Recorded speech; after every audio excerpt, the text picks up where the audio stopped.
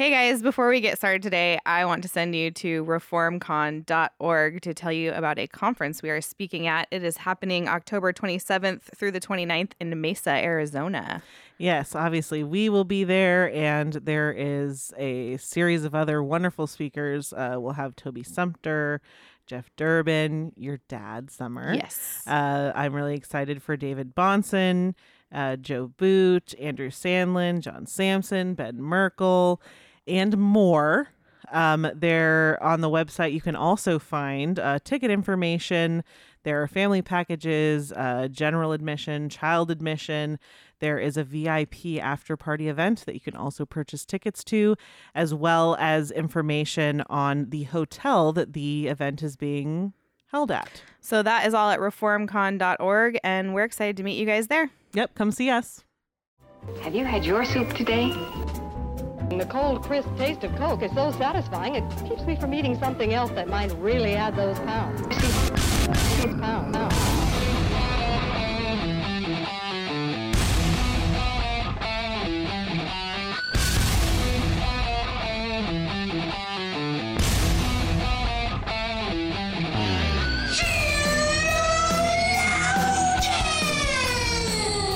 Good morning, good afternoon, good evening, wherever you are. Welcome to our episode of Sheologians. We're here today to put the her in cultural. Oh, I had a feeling you were going that direction. It was the obvious direction. It was not as bad as hernia or something that I said a few weeks ago. So, leaps and bounds here, you guys. The content just keeps getting better. My name is Summer Yeager. I'm here with my beautiful co-host Joy, and I want to paint a picture for you real quick that I've probably never told you about. But September 2020, I went on my first vacation, really, with Eric. Right. We went to Laguna Beach, and it was beautiful. And it was such a nice trip. It was only a couple days, but the hotel that we found was so nice and like overlooking the water. Yeah. And it was just great. The weather was perfect. And our like hotel room was right next to like the street exit, which sounds like it might not have been great, but it was great because the street exit walked right down to the beach. So we could just like, come in and out of the hotel and go down to the beach or whatever. And so one night we did that, but you could go down a little bit and sit at this bench like at the top of a cliff overlooking the ocean. Okay. So one night we're sitting there, and I mean, I just could not love anything more than a good cliff overlooking the ocean and a bench. Fair enough. Is there a better? That's if I could sit anywhere, like it's gonna be that. Yeah. So we're sitting on this bench, and we're, the moonlight is glinting off the water, and it's like really just this beautiful moment, and it smells amazing, and it's just me and the love of my life. And he looks at me and he goes, "All right, you have to pick one. You either burn alive or you die by drowning." And so me not wanting to ruin a great conversation starter, I was like, I'll play along. And I was like, obviously die by drowning because burning alive sounds horrible. And he goes, it would be so much faster. And I was like, what? And he was like, you would just pass out from the shock of the pain. Drowning would take a really long time. He's like, imagine being in the middle of the dark ocean, drowning, not knowing like if you're going to die because your lungs explode or because something eats you. He's like telling me this like horrible. And so are you asking me? Yeah, so my answer is the same as Eric's. Okay. I would rather, as long as I'm going to die for sure. I know this is a little bleak, but yep. Well, we're all going to die for sure. I just mean as long as I don't survive the fire, the burning. Oh, yeah. Because that is something that would be extremely painful. Yeah.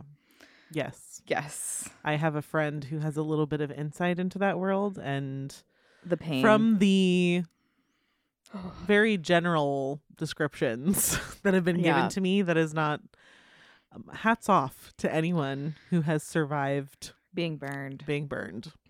But yeah, I would definitely pick the quick because I didn't think of it as quick, I guess, but I suppose. I mean, in the grand scheme of things, I think the drowning goes pretty quickly as well. yeah. But I mean, certainly if I have to bob around in the ocean, Yeah.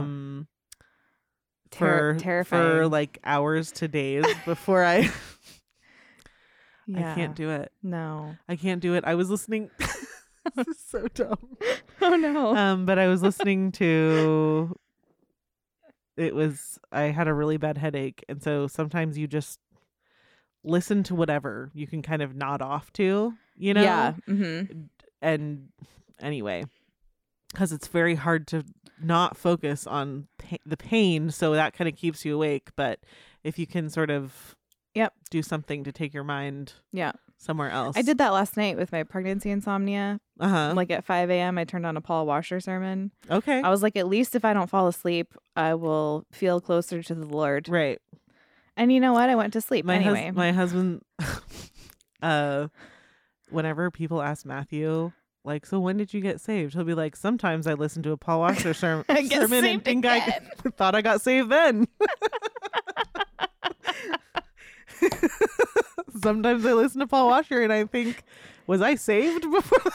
Charismatics like always get resaved at camp, and reforms always get resaved. Right. Listening.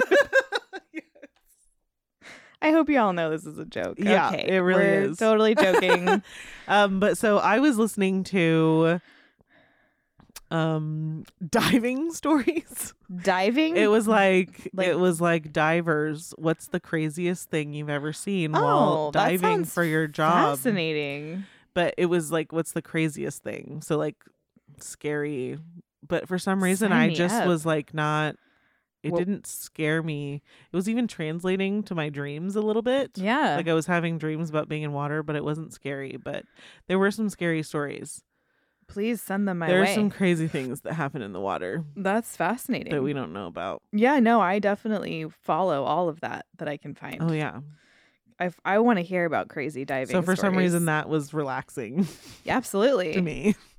Yeah. And listen, I'm just to circle back here real quick. I didn't fall asleep because Paul Washer was boring. Right. I was just I was soothed because he was just telling me about how much Jesus loves me, Right. and I was like, okay, I can sleep. Yeah, I also did not fall asleep to crazy diving stories because I think that diving boring. neurosis is boring. Yeah, diving neurosis is Yeah. a real thing. I've watched videos of that. It happens. It's horrifying. Yeah.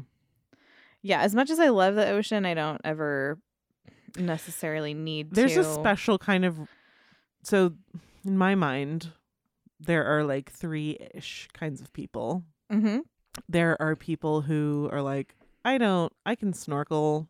That's great. Mm-hmm. Dive down a little bit. Wonderful. Can I see the ground? Yep, sure can. Love it. I love being able to see the ocean floor while snorkeling. Then there are people that are like, I want to go down to the ocean floor. I want to go down like 40 feet. And, so I'm going to get my certification and all that. And then there are people that are like, I want to work off the coast off of an oil rig and I want to go down. I want to go 100 feet down Yes. every day. Yes.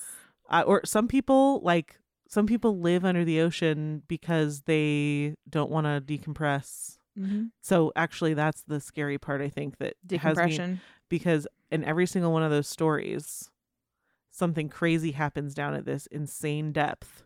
And they have to get up. And then you have to like stop and wait. Mm-hmm. And then can you imagine No. anything worse than being in the most terrifying experience of your life, either because something went wrong or whatever, and you're having to stop and wait at these like, Yeah.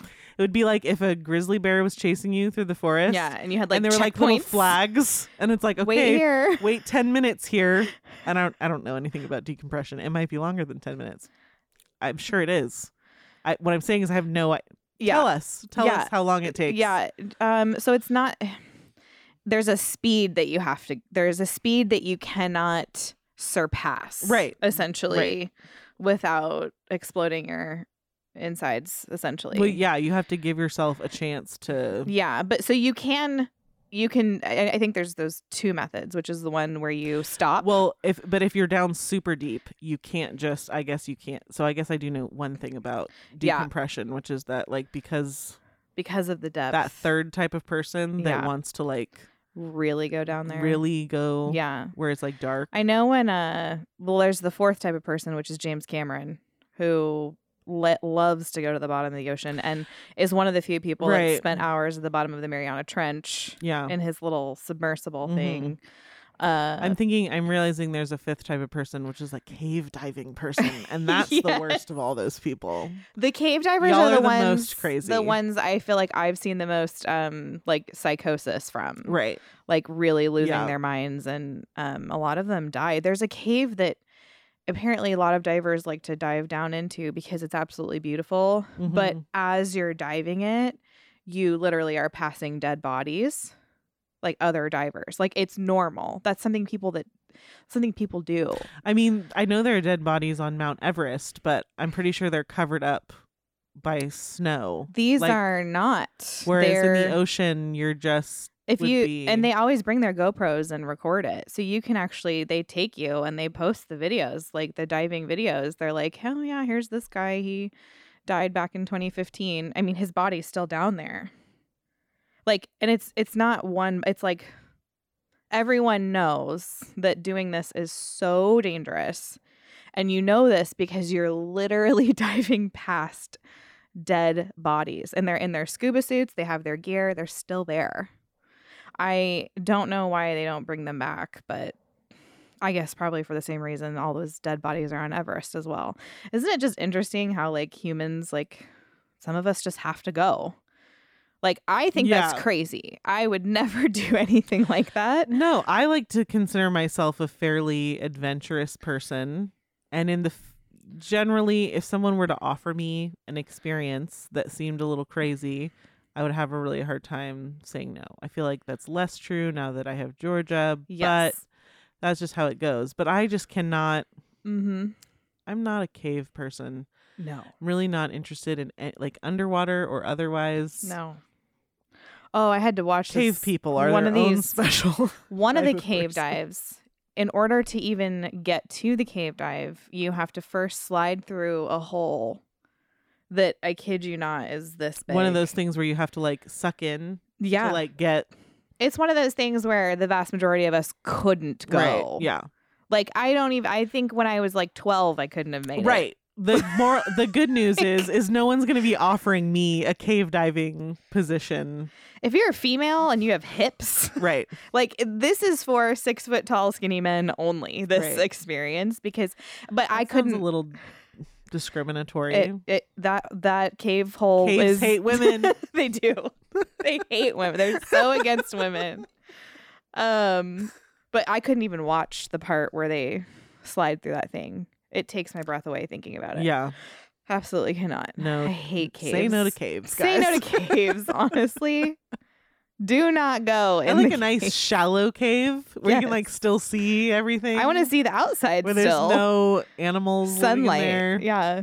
One of my favorite kids' books is We're Going on a Bear Hunt. Oh yeah. And you know what happens when they go in the cave? That's right. The bear comes after them. Mhm. Never go in a cave is Yeah. the moral of the story. I mean, not too far at least. No. Not the mouth of the cave is enough. Right. You saw it, you can leave. You technically went in. You did absolutely went You know how in. many caves I've been in? Technically. Many. Several. Anyway, all right. Well, you can leave us a voicemail at 470-465-0475. Join book club. Let's see it. This time that you all are listening to this. Sorry, let us peer into the future for a second. You're definitely doing book club on your own. Oh, okay. For sure. Okay. So if you guys Whatever book we picked for that. Yeah. It's great. Joy's doing book club with y'all. I have had a baby. That's right. So I'm not doing that. But I'm only 31 weeks pregnant right now. When I say only, I hope you guys hear how breathless I am. Yeah. I'm already out of breath. Yes. Anyway, join book club at patreon.com/theologians. You can hang out with Joy on Wednesdays at 1:30. And just a bunch of other interesting women. And read that book we're reading. Yeah, whatever book Joy chose, which she hasn't. We don't know. We're It's excited. Gonna be good. It's gonna be great good right now. Yeah, we're enjoying it. There has not been a book we've read that I haven't enjoyed. So No, absolutely not. I mean, definitely book club is a part of it, but there's a lot of good books Yeah. we have. I would say if you guys hang out, come and join because the other ladies are really Yes. interesting and fun as well. That makes it for sure. Oh, yeah. The comment section is just popping off during book club, and that's where all of the interesting people are. So anyway, that's patreon.com/theologians, or you can just support Christian content at patreon.com/theologians. And yeah, today, several things have brought this topic up for us. One of them being reading Total Truth. Mm-hmm. The other being a question that we got that I thought, that's an interesting question, and I have an answer. And so I'm just gonna read the question because I think it's That's pretty much how we pick our show topics here. yeah. When you guys ask us questions, Interesting. I have the answer. interesting Or an answer. I've got thoughts on that. All right. So this was the email that we got. Over the past 2 years, I have become submissive to the Bible as the standard for theological truth, and I thought I had a solid, realistic understanding on how to view the world.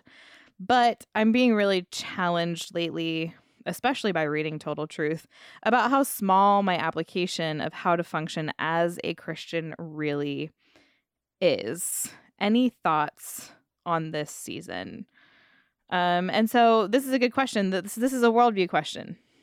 If the Bible is your standard for theological truth, then your Bible is the standard for all truth. Mm-hmm. And what does that mean? What does that look like? This seems like this should be a pretty easy question, but I think what we're finding is that it is more difficult to apply than many people realize. Mm-hmm. And one reason, and I think I talked about this within the last couple weeks. One thing that I think we need to do as Christians for the next generation is to do the thing that I was talking about a few weeks ago, which was essentially just this idea that as you're raising your kids, that you're constantly and consistently giving them a Christian worldview. That everything you guys are doing should be done through the lens of doing it as a Christian. And that doesn't mean that when you take your kids to the pool, you're like, all right, guys, let's go to the pool as Christians. Although I would say the way in which you go to the pool, the way in which you dress at the pool, the way in which you treat other people at the pool is going to be going as a Christian or not. Mm-hmm. And that is something that you should have discussed with your kids beforehand. So I think a lot of people kind of make excuses like, well, I don't know what that means. And it's like, well, if you don't know how to leave your house as a Christian, this is going to be a really hard life. This is going to be really difficult. Well, yeah, I think there's just a lot you haven't thought through. Right. If you think that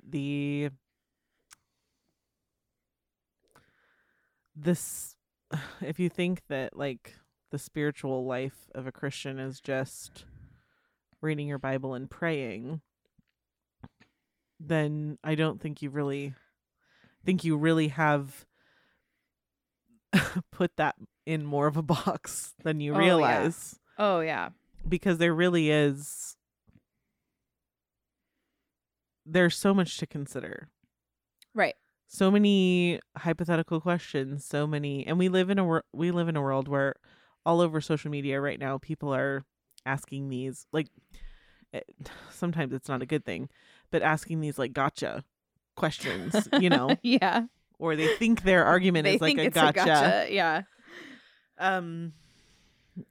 And sometimes I think we're not getting past reading. We're not even getting to reading our Bibles. Ooh, yeah. Like sometimes Right. the reason that happens is because we're not getting there. It's not Right. necessarily that we have put our right. Christianness, air quotes there, in a box. It's that We haven't even started. yeah, we haven't even like performed the most basic functions. Yeah. And so we do always feel like, how do I go live as a Christian? And the Right. answer is like, of course, you're not going to be renewing your mind daily if you're not daily renewing your mind. And so sometimes I do think we haven't gotten there. Yep. And so we're spending our whole day and we haven't even gotten to the most basic functions Yeah. yet. Yeah. And so it leaves us kind of wondering like, well, if I'm not doing the basic functions, like what can I do? Right. And the answer to that is really that you need to be doing the basic functions, and what that looks like for you and your family may be a little bit different. Right. But yeah, I don't know, like it's a little off topic, but No, it was it's just funny something that that came to mind. It's funny that you said it because this guy, and I'm not taking a shot at him at all, but he tweeted this tweet that I thought was very on the nose for what you're saying. He said, "Read your Bible and pray is as helpful of guidance for Christians as dribble the ball and shoot is for basketball players." And I said, okay, but that's like literally how you play. Right. Like, there's no problem with discussing application or what that looks like. Right. But if you're not willing to start dribbling the ball and shooting, you're not actually playing the game. We can't have a conversation about like how you score points if you're not willing to dribble. Right. If you're not willing to start there. And it's like, yeah, when you first start playing basketball, dribble the ball and shoot can be hard. When you first become a Christian, get in a discipline of actually reading the Bible and praying can be difficult.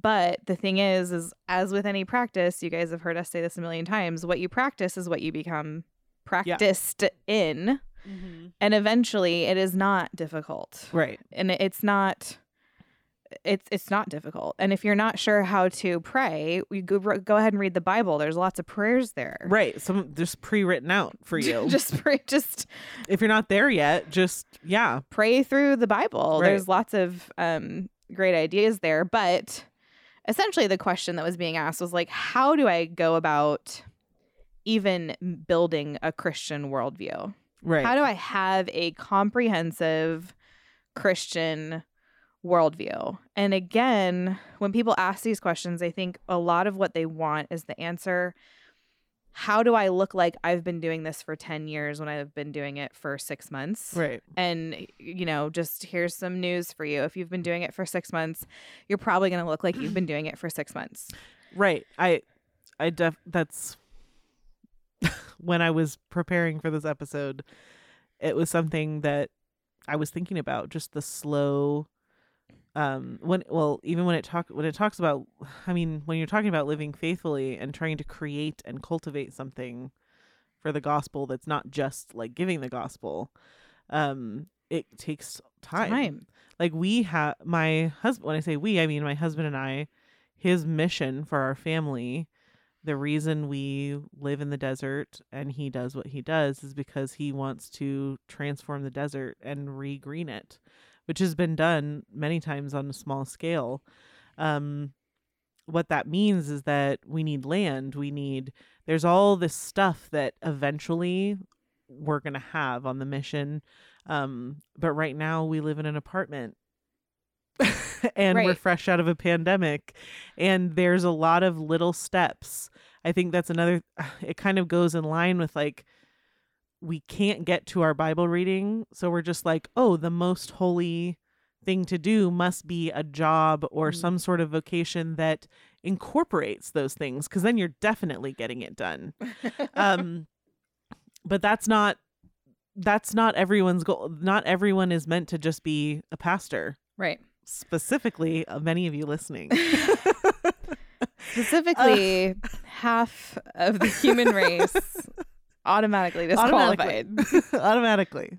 Though some people are not living that as truth. Yes. But yeah, I just think that sometimes we're like, oh, well, it's really hard, so that must be for a certain type of job or a certain type of person or something. But really, cultural impact can take a lot of time. And sometimes it's just the difference between deciding whether you're going to pass something down to your next generation or if you're going to try to handle it.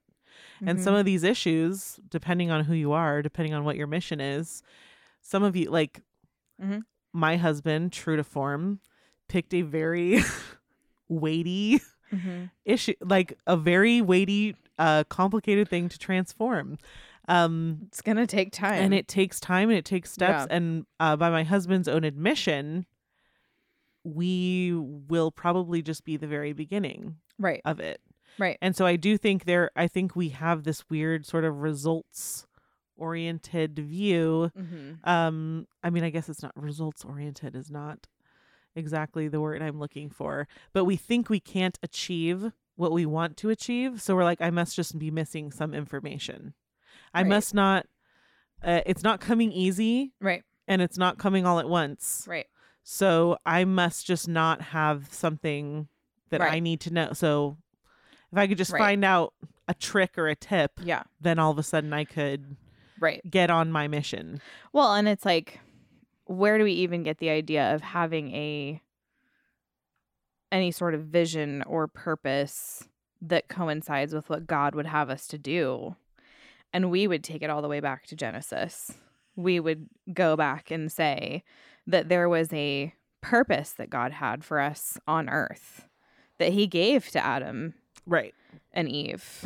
And what did he say? He said, be fruitful and multiply and fill the earth and subdue it. So that is that's the task. Right. And it's a little more literal for some of us than others. Yeah. And it's just clear from that direction and how long this has been going on that the Lord did not plan for that task to be completed in one person's lifetime. Right. This was a big task. Yeah. And the be fruitful and multiply, that is an order for culture, for social order. Build churches, build families, build governments, build schools, build. Like you're supposed to multiply. You're supposed to, if something's plant dying, the crops, build the bridges, and make the music. And I mean, all of that. Write the books. And I would say even make the computers, because every piece of technology. Find the alternative fuel source that ships the book from one place to another. Oh, dang. Yes. Sorry. Everything that your, iPhone needs to function has been dug out of the earth. Like the Lord put it there thousands of years ago. All the materials needed to build computers, the Lord hid in the earth. I mean, just think about how butter came about. It's so funny that you brought that up. Butter? I have a thing that I want to talk about after butter. Oh, okay. So, how butter came about was this guy. So they used to keep milk in these like leather pouches. And so he had this milk and he was going to travel with it over the mountains, and he like stuck his leather pouches like so that they were laying over, I can't remember if it was like a donkey or a horse, like over the back. Well, so the donkey, the horse, is walking, swaying for... And churning the milk. The guy opens it up, and what does he have? He has butter. I mean, the Lord, he put that in the system. And then think about the first time someone was like, put some butter in a hot pan and then cracked an egg in it. And like with a little bit of salt. I mean, just what a wonderful day that was. If I can ask to see like moments in history, it's going to be like the flood and the first egg. The first egg eaten. But all that to say, so that's why that passage is called the cultural mandate, because it tells us that our original purpose was to create culture, the social order, the civilizations, and to make all that happen. And therefore, that means that what your vocation is, what your work is not some sort of like backseat thing that exists only to make sure that you eat. Like, it's something that you were called to do, and we should be creative in those things. And I think a lot of Christians just don't have that view of their work as being this obedience to God's command to be fruitful, to multiply, to fill the earth, to subdue it. Mm-hmm. We have totally found that as just unimportant to what we're doing. And that's just depressing. Like, I would be so depressed if I felt like all the mundane parts of my life that, I have to do over and over. There's that vanity piece that we're talking about. Weren't actually building or working towards something. Now we know because of the fall, now there's pain. Right. Toiling. And toiling in all of that work, right? So our husbands, they have this hard labor, they have this work, all of this being brought by the sweat of their brow. And then of course us bringing in, the next generation and raising them is going to have that fallen, difficult work. But when the curse happened, that didn't remove the necessity of the work. Right. There would have been work with no sin. It just wouldn't have been as toily. Yeah. And I think that's important too. It's something that I try to tell my kids a lot, where it's like, work is not a result of the fall. Well, and right. Yeah, because when God was like, this is your job, Adam wasn't like, all right, I'm just going to settle down under this shady tree and just he had to lay work around the garden. all day. He had to tend and work. And there were animals like that. Yes. Do you guys know anyone that works harder than like a farmer? Like, please. Please, I don't. Yeah. So, I just think we think of human existence as this thing that if the fall hadn't happened would have just been this. Just be like kicked back. Yeah, just laying in a hammock and eating grapes. That's not true, even though I'm sure that would have been the hammock would have been perfect and the grapes would have been perfect. So sounds great.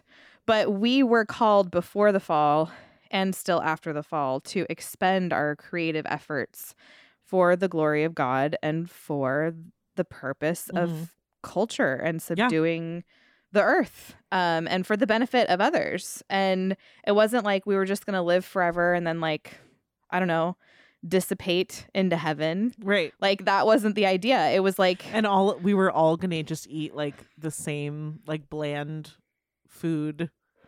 Right. And no one was going to be different. And right. No, we were called to work the earth in all of its diverse and weird things. I mean, how weird is butter? Like, that's just weird. Right. Can you imagine pouring milk into something and then like a couple hours later opening up your bag and it's like magic? It's a different substance, like, altogether. And it's delicious. And it's the best thing you've ever had. Right. I just think we have this, and a lot of it has to do with, I think, what we're learning from the book about evangelicalism, this real split in, we have this idea that, like, if you become a Christian, then your job is to have this intense, passionate, emotional relationship with the Lord and to save other people's souls. And it's really, and like, that is the thing that you do when you're not at work.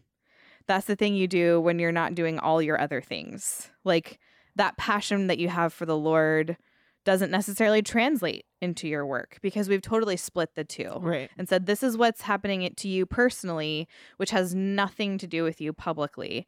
And that's just not true. Like, that is not what the Lord says about what it should look like to be salt and light. Right. That's how you lose your saltiness. And I think that a lot of Christians, a lot of churches, I should say, probably, more accurately. They talk a lot about how to be justified, like how to be made right with God. And we should talk about that. Agreed. However, the church is for those who have been justified already. Yeah. So a lot less, unfortunately, seems to be said about sanctification, which is like, okay, what do you do now? Like, okay, I've been justified. What Right. now? Yeah. What does that look like for me now? What does it look like for my job, my relationships, and all those things? And I feel like a lot of people don't want to have that conversation because they fear offending the culture, offending other people, offending lukewarm Christians. And just look where that's gotten us. Right. Yeah, and I think I do think I think we've lost our imagination a little bit. We are a group of people that is kind of like on the coattails of people that did a lot of really, really crazy things. I mean, even just Yeah. like basically Cave diving. seriously. But I mean, like electricity, and then I mean, really, even if you just think of like the digital age that we live in, how much has changed and how quickly and rapidly things change now. Like it's really like just a few things clicked in and it was like set us up for this big stretch. And so and then we have so much, there's so much like it has all become so, we've learned so much that there's so much specialty. And I think to some extent we feel like if we don't have the time or the passion to dedicate to this specialty, we may as well just not do it. And if you missed your opportunity to cultivate that specialty, so like if you didn't, I'm not saying it's the same thought for everyone, but I'm sure there are some people that are like, well, you know, like I was dumb and I didn't go to college, and so now I don't have a career. So what am I supposed to do for God? Because like, how do I work to the glory of God? Because I just file paperwork in an office, and that was never what I wanted to do. And it's like, it's uninspired. It is what happens when you self-pity. Right. Well, and it's what happens when you give in to apathy. Yeah. It's like, I can't change any of this. I can't do anything.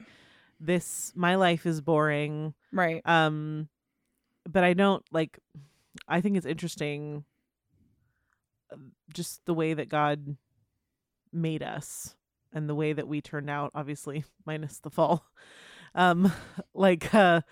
I think it's pretty obvious that culture is from God and not meant to be boring.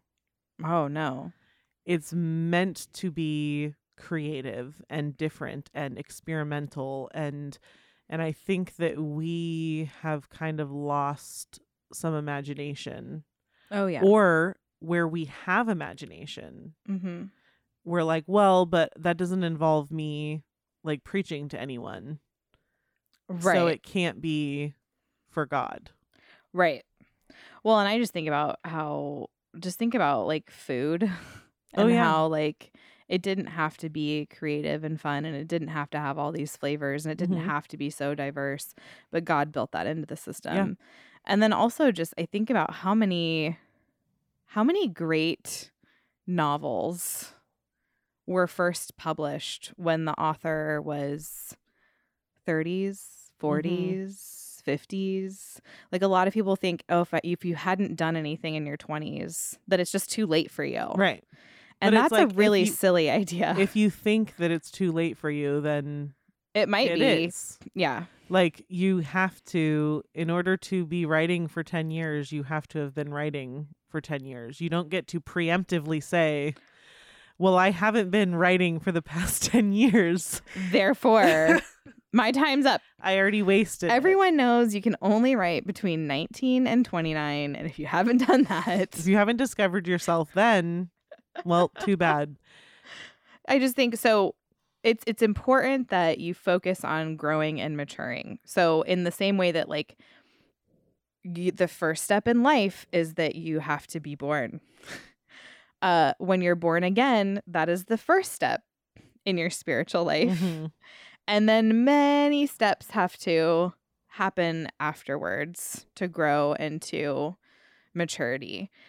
And so my recommendation for somebody who's like, I don't know how to have a Christian worldview, my number one question would just be like, are you shaping your mind by Christian thought?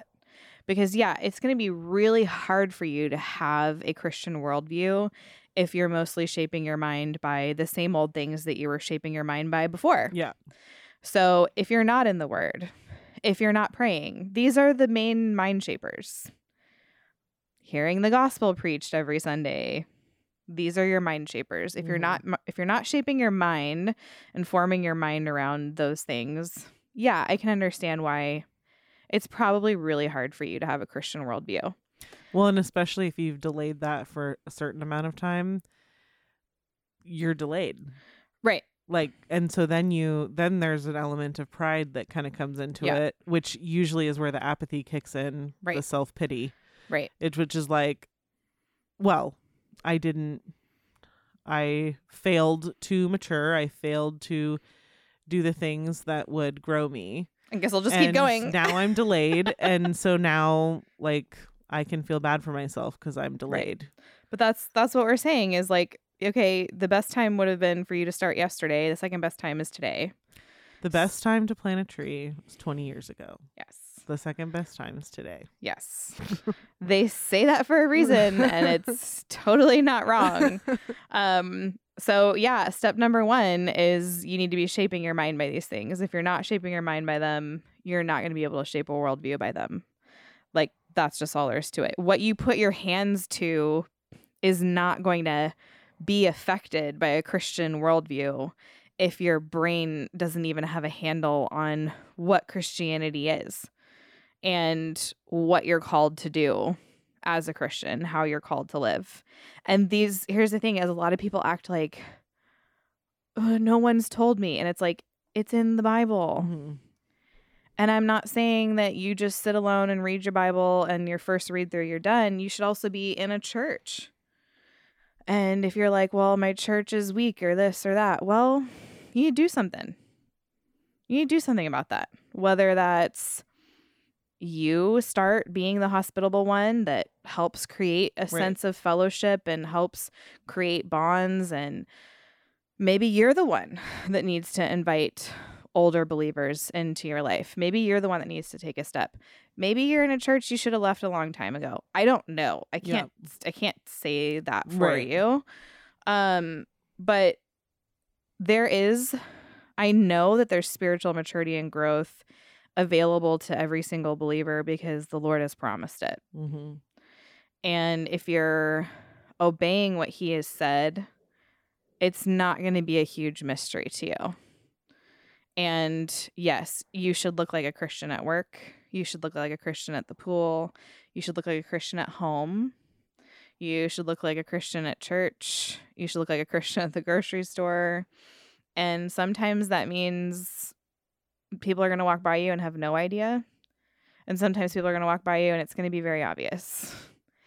And I can't, you know what I mean? So yeah, if you're a Christian, that should absolutely affect how you vote. It should absolutely affect what entertainment you watch. And it's comprehensive. Mm-hmm. It should be in everything you do. And I think, I was mentioning a couple weeks ago, a lot of people asked me like, what was the specific like apologetic training that your dad did for you? Right. Because they all just trust that he did that. And he did. But it wasn't a book. It was just that wherever we went, my dad assumed we're going as Christians. Yeah.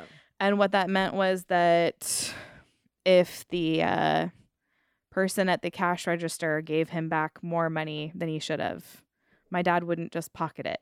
Right. And that meant that our language was different. Mm-hmm. And it meant that we didn't go certain places. And it meant that we didn't see certain kinds of movies. And it meant that we didn't do all kinds of things and we did do all kinds of things, but all of it was influenced by what we believe about God and ourselves. And it's really not as complicated as people can sometimes get tripped up and think that it is.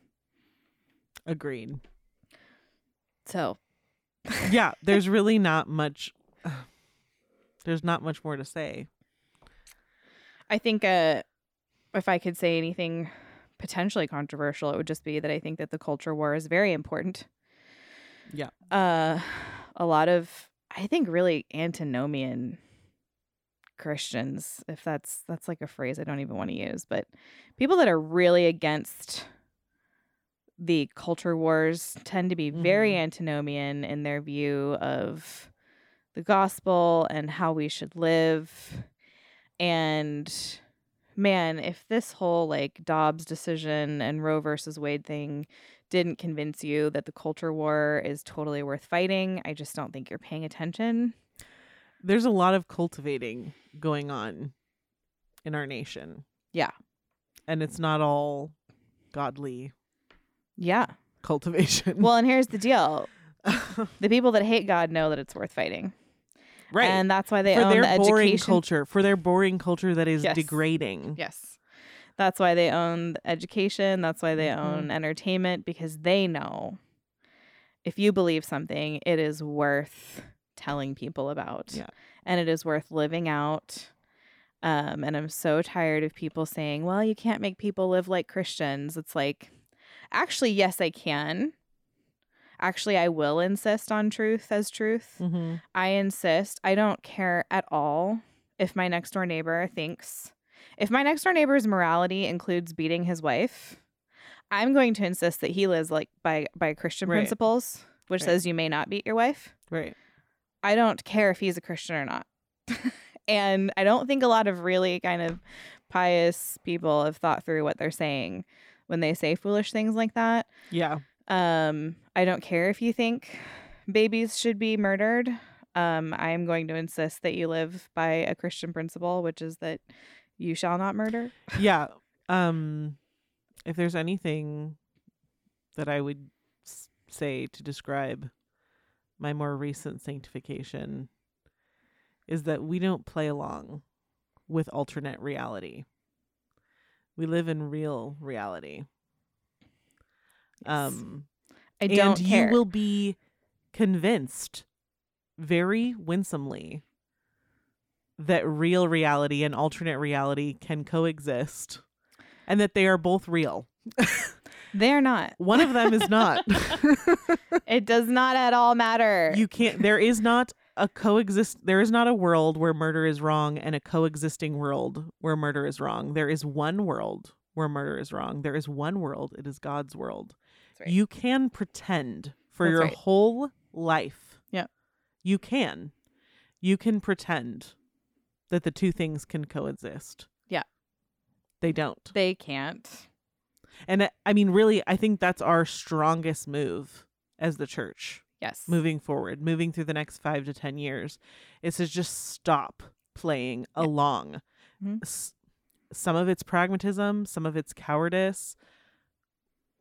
That's not the episode. No. We could do them. Yeah. Maybe we will. But it doesn't matter. I think it's something that you hear people say a lot is, well, they're not Christian, so what do you expect? I expect them to live like God has commanded them to live. God expects, this expectation is still that they live a certain way. That's why a sacrifice has to come in. Yeah, to allow for that. Like, there's no one in hell because, oh, yes, I'm going to punish you for your sins that I didn't expect you not to do. Wait, hold on. right. Like every single person is called to obey God Like, and turn from sin. right. And those that don't spend an eternity in hell, and they're not going to be like, but God, I wasn't a Christian. So like, why are you holding me accountable for this? Like, And they won't be saying that either. no, they won't be saying that. And No. the fact that Christians say that Right. in their defense is the silliest. It is so ridiculous and sad. And it does demonstrate somebody who has not transformed their mind according to Scripture. Agreed. Their mind has been largely shaped. Their thoughts have been shaped by an unbelieving pagan worldview. They have not critically thought about what God has said, what he has commanded, or even just like why does hell exist if people don't have to live according to Christian principles? Why would anybody be punished for not living according to Christian principles? Right. This is why we're supposed to go and baptize the nations, and to teach them all that he has commanded. And then you have this opposing message come in, and it's like, you can't preach the gospel to all the nations because some of them are not believers. Yeah, I don't care. But who do you think came up with that argument? Right. And who do you think it benefits? Right. Like Satan. the best thing that could happen is for Christians. The best thing that could happen for the enemy is that Christians are like, Oh, let's not teach them all that Jesus has commanded. Like, wait, what? right. We're playing on your team. It would be wrong for us to Yeah. do that. sad. And insensitive. It's so sad. Okay. Anyway, all right. Hopefully that's helped you guys think a little bit about Christian worldview, why you should have one, why you should care about the culture wars, because ultimately the culture war is not, a lot of people think the quote unquote culture is equal to just paganism. We're not trying to save paganism. No. We are trying to obey the command to be fruitful, to multiply, to fill the earth, to subdue it. And that means putting all kinds of beautiful things in it for the glory of God and for the benefit of others. That's what a culture worth creating and fighting and protecting is made up of. And that is what's worth doing. Agreed. All right. Well, you can leave us a voicemail at See ya. 470-465-0475, and we will see you all next week. Bye, guys. Life like this is what your life like. Try to live the life right. People really know you push your buttons like type right. This is like a movie, but it's really very lifelike. Every single night, right? Every single fight, right? I was looking at the gram and I don't even like lights. I was screaming at my dad.